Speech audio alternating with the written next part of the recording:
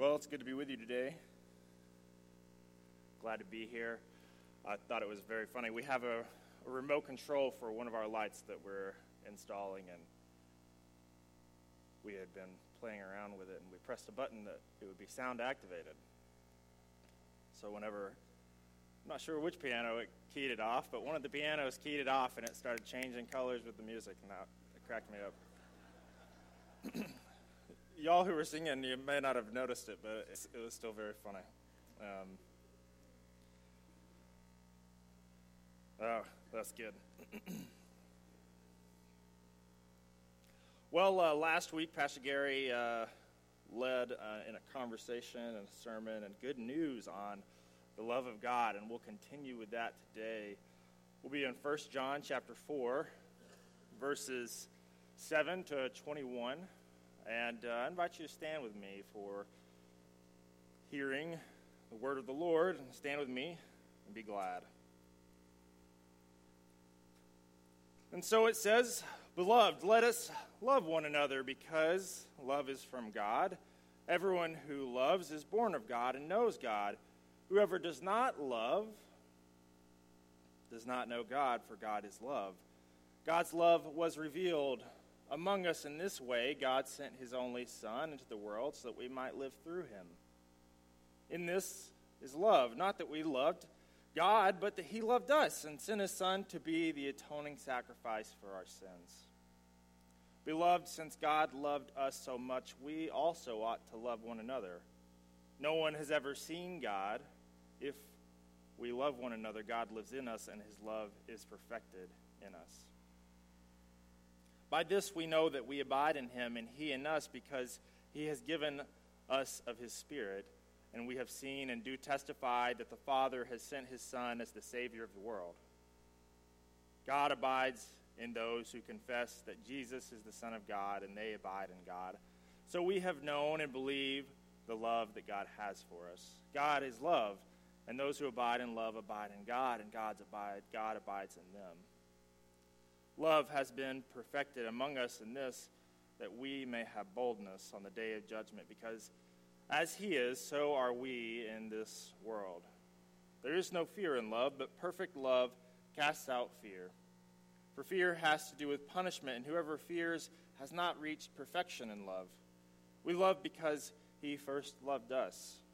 And those who say, "I love God," and hate their brothers or sisters are liars.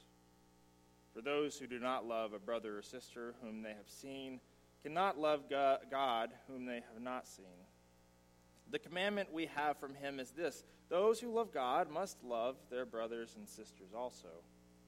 This is the word of the Lord, and we say thanks be to God. You can be seated.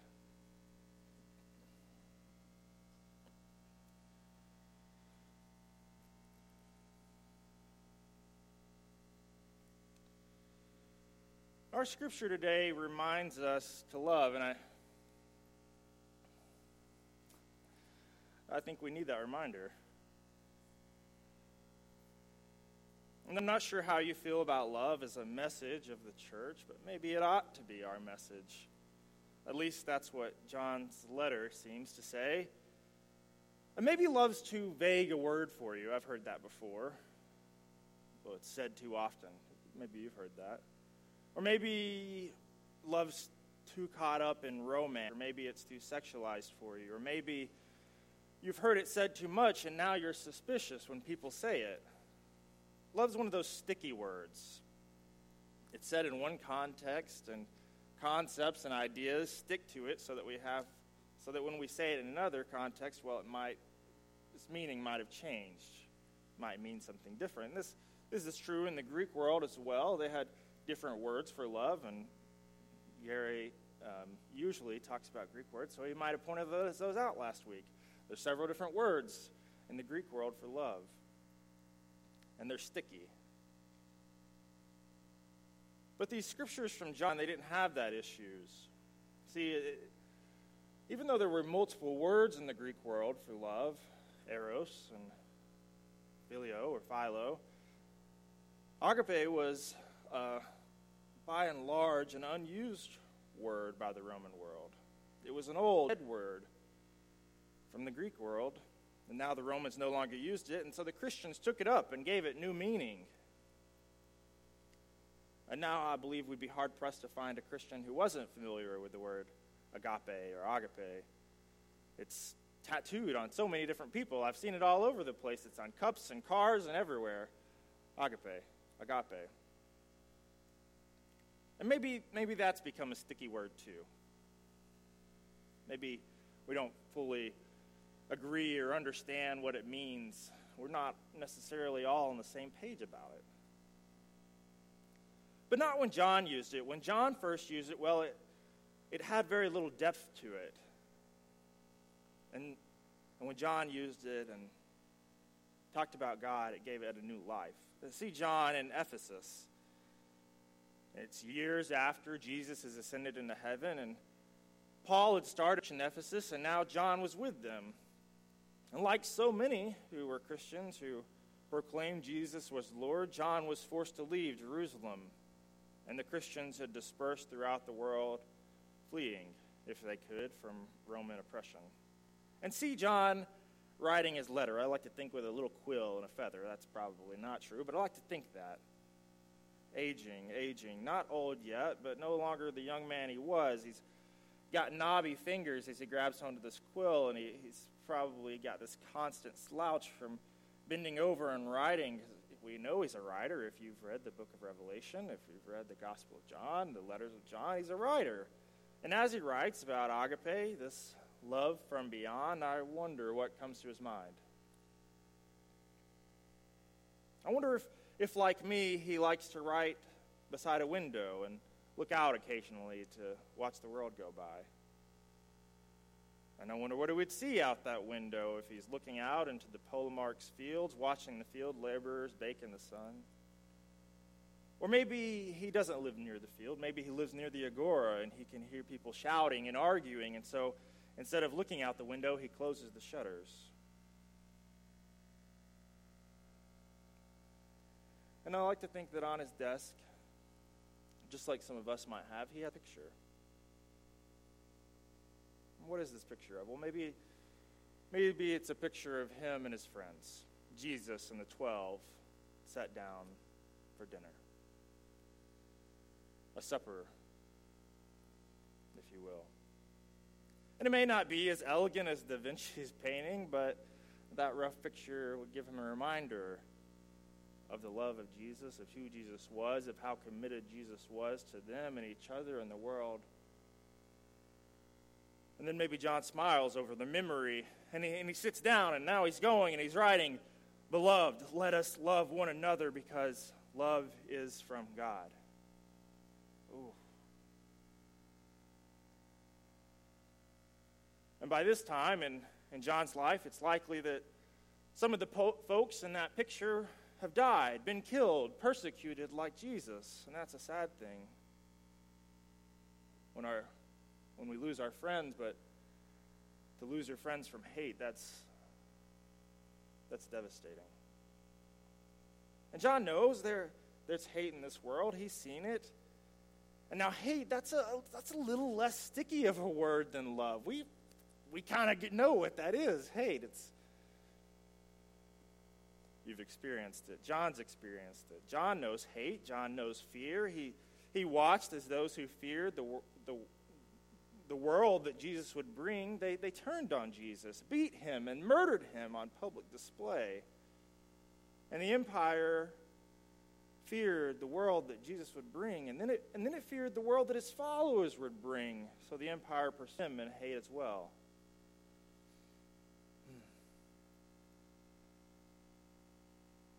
An old wise man said, "Fear is the path to the dark side. Fear leads to anger. Anger leads to hate. Hate leads to suffering." Hate is simpler than love. It's clear, and you know it when you see it, and you feel it, and the world is full of it, and it spreads around so easily. And I think the problem is that we aren't quick to realize when we hate someone else. No. I love everyone. I don't hate anyone, we say. And yet,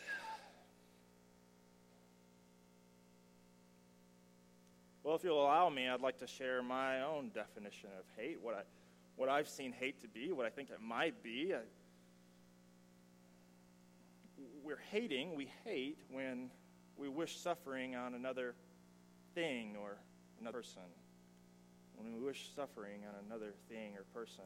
Well, I don't do that. I don't hate anyone, we say. And yet, how many did I hear wish suffering on President Trump or his office? And how many do I hear wish suffering on President Biden or his office? No, I don't hate. Our world and our hearts are stuffed full of hate. And I know a little about hate. I've been very good at it in the past. Still good at it, more good at it than I should be, than I want to be. I've hated others, things, and people, and wish they would suffer. And what I've discovered in years since is that really there are two kinds of hate. There's an active hate, which I just highlighted. It's that which is wishing suffering on another. But then there's a passive hate. And passive hate's different. When we hate passively, we can almost convince ourselves that we love the one we hate. Passive hate is not actively wishing someone to suffer, but passive hate is to ignore the suffering of another thing or person, to look over it, to look aside, to pretend like it's not our problem. And I've been good at this too. Passive hate still comes from fear and anger, just like active hate, and it still ends in suffering. It spreads around just the same. Passive hate is in World War II when a Jew is fleeing for their life, approaching the borders and doors of others only to be unwelcomed and return to their prison camps to die. Passive hate is in 1850 when a black man is trying to get to his family through the Underground Railroad only to be unwelcomed in the northern states and sent back into slavery by the Fugitive Slave Act. Passive hate is in 2021 when someone makes a joke about Asians at a party and everyone laughs. To ignore the suffering of another, especially when in a position to relieve that suffering, it's hate. And I've done this, and I'm sad to say I still do it on occasion. And for a while, I gave myself a little excuse with this, as we ought to do, or as we choose to do sometimes as Christians. I gave myself a little excuse. And you see, I had gotten really, really good at loving God, at personal piety, at doing daily devotions and prayers and leading Bible studies and studying Scripture. Well, I love God, I said to myself. I'm good. I'm all right.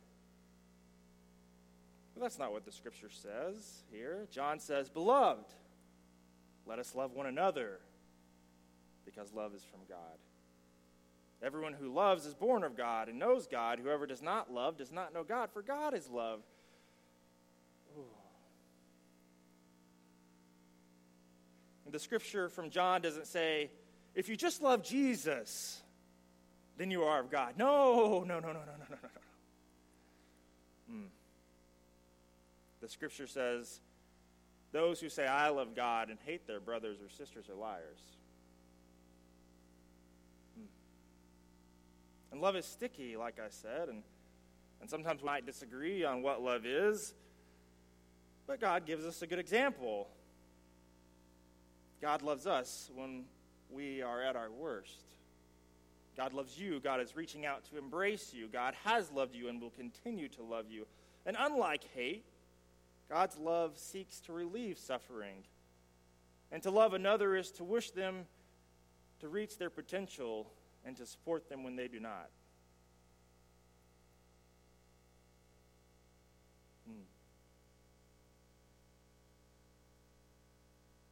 Here's the good news from the Scripture. When all we knew was hate, suffering, and sin, God was reaching out in love to us. Not because of our hate, or because of our love for God, but because God's very nature is to love, bless, and save. And God has sent us the Spirit, which brings perfect love. And the Holy Spirit of God is that one which breaks down those barriers that keep us from rightly relating. Those barriers of fear, anger, hate, jealousy, greed, revenge, suspicion.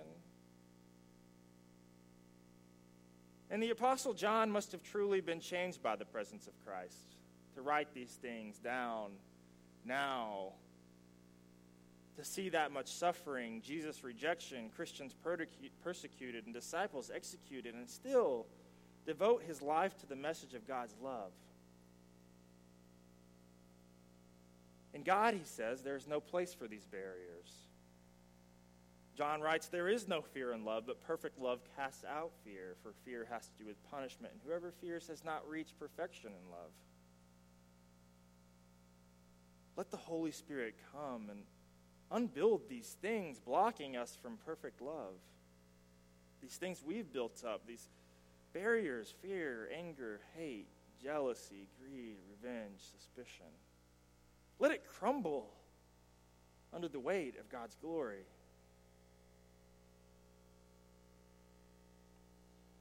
For much of my life, I lived with these barriers up full time. And you know how it is with habits. You know how it is. It just kind of goes and it becomes part of your character and your nature. And so this is the way it is.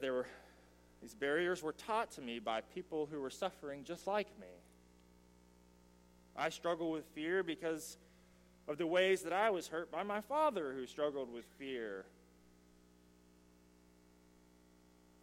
And I needed to feel safe. And I struggle with jealousy because I worry that my worth and value are determined by my resources. And I struggle with suspicion because I find it difficult to trust the ones closest to me. I struggle with anger because I had bottled it up for so long, and I'm worried if I let people see how I really feel, they will reject me. And I struggle and tumble over these feelings, and every time they rise up and the Holy Spirit comes in and does its work of unbuilding these things, here I am over in a little corner building it up again, a little block on top of another, and getting more suspicious and more angry and more hateful. And the Holy Spirit keeps reminding me of the love of God.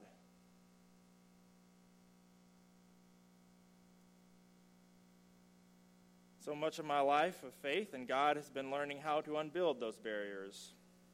The Holy Spirit helps with this.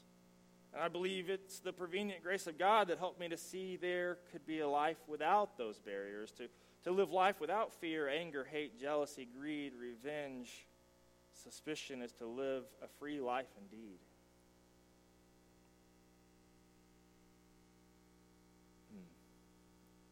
And it's things from before that you think you've overcome, something your parents said, something a teacher said whenever you were just learning how to write an essay and they criticized your paper and it just stuck with you. Something a friend said that maybe someone might say is a small thing, but no, it's not a small thing. It shaped your whole life, and you're reminded of it every now and then. These little things, and we build up barriers. And so we actively hate other people, or we passively hate other people, or it's ourselves. And we struggle through that. And John, I think, is here to remind us today that there's another path, another way, and it's only possible through God having loved us first. And I celebrate that this is a journey of grace and discipleship. It's like to think it's, one and done. Okay, we've torn down all these barriers, all these walls, and then now we're good. But, I'm seeing you. I'm seeing your heads. It's not always so easy. Oh, I wish it were. But we continue to grow and become more and reach that potential that God has longed for us. And one thing that's helped me along the way has been a prayer exercise that I value, and I'd like to share it with you. So Christians practice meditation as well. It's part of our history and our heritage, and the desert fathers and mothers, if you're unfamiliar with them, it's part of a Christian heritage, and they would often sit and contemplate God's grace and meditate on God's mercy. And so this is like that. So I will sit and make myself comfortable, either sitting or lying down. And Wendy and I, we do this together sometimes, and I'll take several deep breaths to kind of calm myself and become aware of my place and how I'm in it. And then I think of a person whom I love and who loves me, and I pray that they have peace and happiness and positive experiences.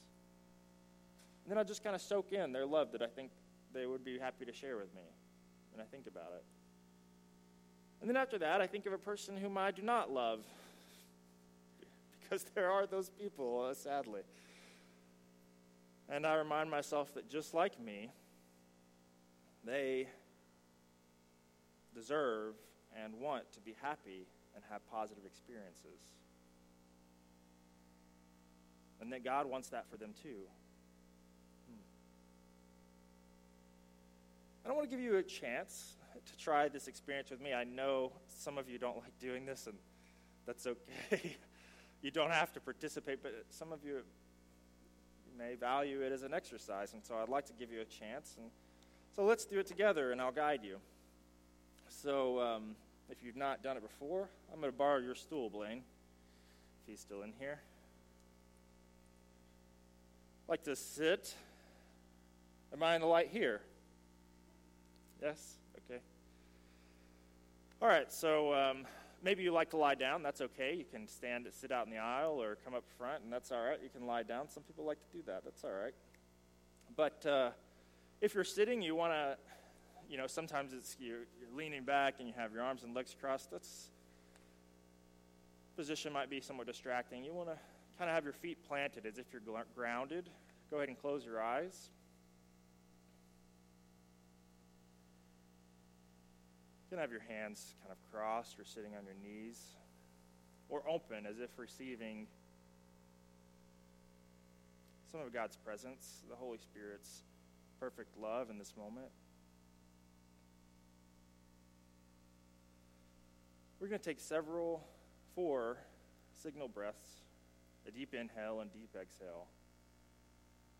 And on every exhale, just kind of relax and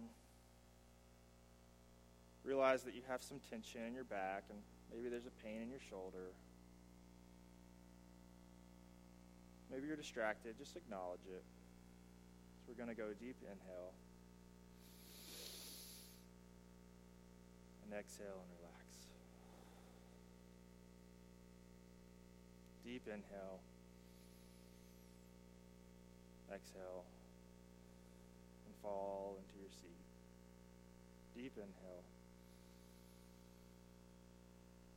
And let go of your worries this morning as you exhale. Deep inhale.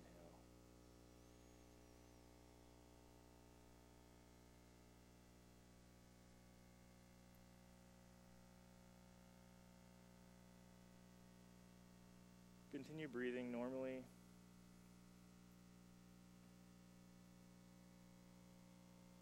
And bring to your mind a picture of someone you love, or someone who loves you. It could be an animal. It could be a friend, a family member. It could be someone who's transitioned from this life on to beyond and into heaven. And it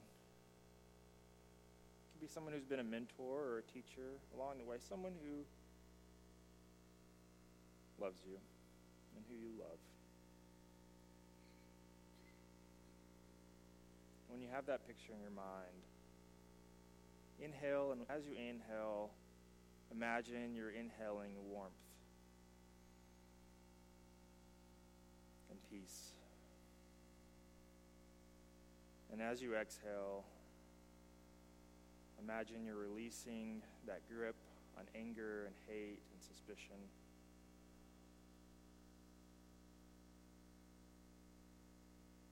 Inhale that warmth, that love. And exhale. And as you exhale, imagine the Holy Spirit helping you remove those barriers of anger, of greed, of jealousy.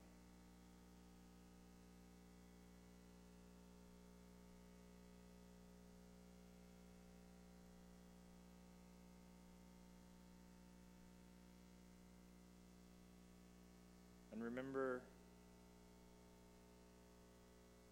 that God loves you, that whoever has come to your mind, they love you. They want you to be happy, to be at peace, and have positive experiences.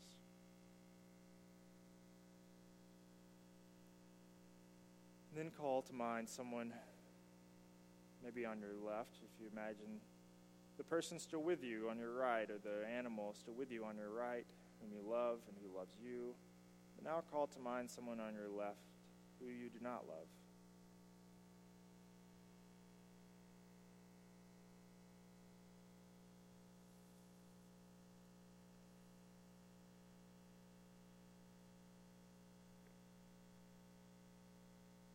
And as they've come to mind, continue breathing normally and say to yourself, this person, just like me, deserves and wants to be happy, be at peace, and have positive experiences. And this person, just like me, God loves and wants to be happy, be at peace, and have positive experiences.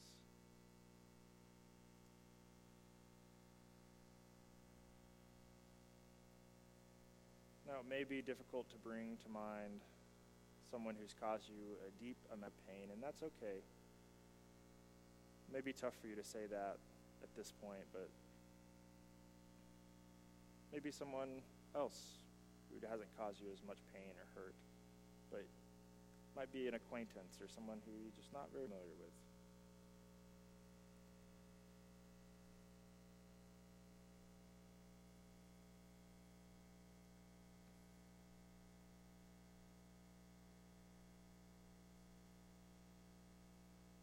And then pray, God, may you bless me, my loved one and my unloved ones, with peace, happiness, and positive experiences. Continue breathing for a little while, and when you're ready, you can open your eyes.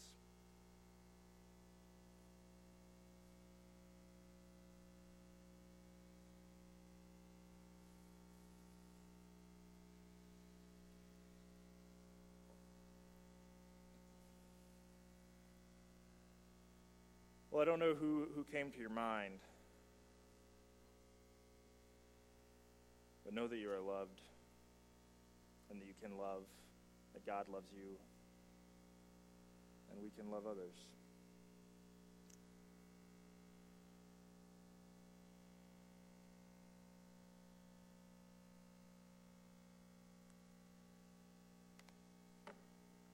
There are some people in my life where I have to continue to do that exercise with over and over and over again. So just for transparency, lately, because we've been suffering loss, and anytime I suffer loss, it reminds me of past loss. Lately, I've been reminded of my father, and so my father was killed, and I have to continue to do that exercise and continue to pray that this gentleman will be happy and be at peace and have positive experiences. Not because I'm forced to, but I believe it. And I believe that God loves that person. So you may be in a similar situation where you're struggling with that, and it may be a repeated thing. That's okay. We continue to go on this journey together.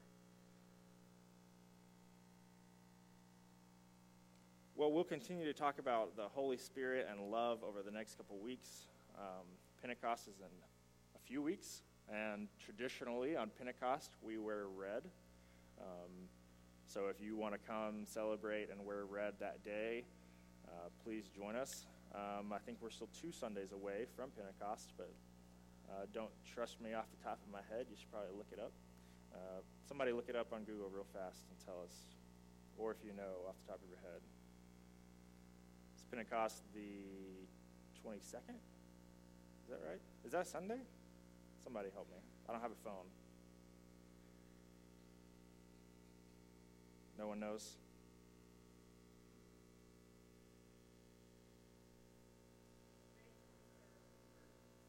Thanks. 23rd.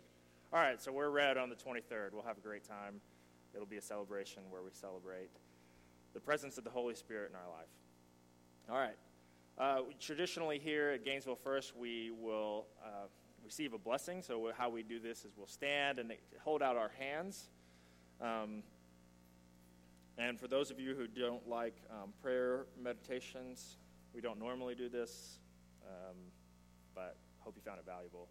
When we stand and receive a benediction, there's a Hebrew word, and it's yad, Y-A-D, if you're looking at it in English. And yad means hand. Oftentimes in the Old Testament, hand will be a symbol of God's power. So God raised his hand against the Egyptians, or God held the Israelites in his hand, or the Pharaoh raised his hand against the Egyptians. It kind of happens all over the Old Testament. But anyway, it's a symbol for power.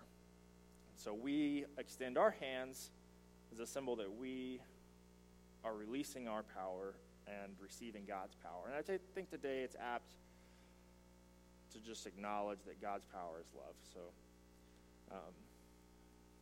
may the Lord bless you and keep you, and may the Lord's face shine upon you all the days of your life. Go in peace and love. Amen.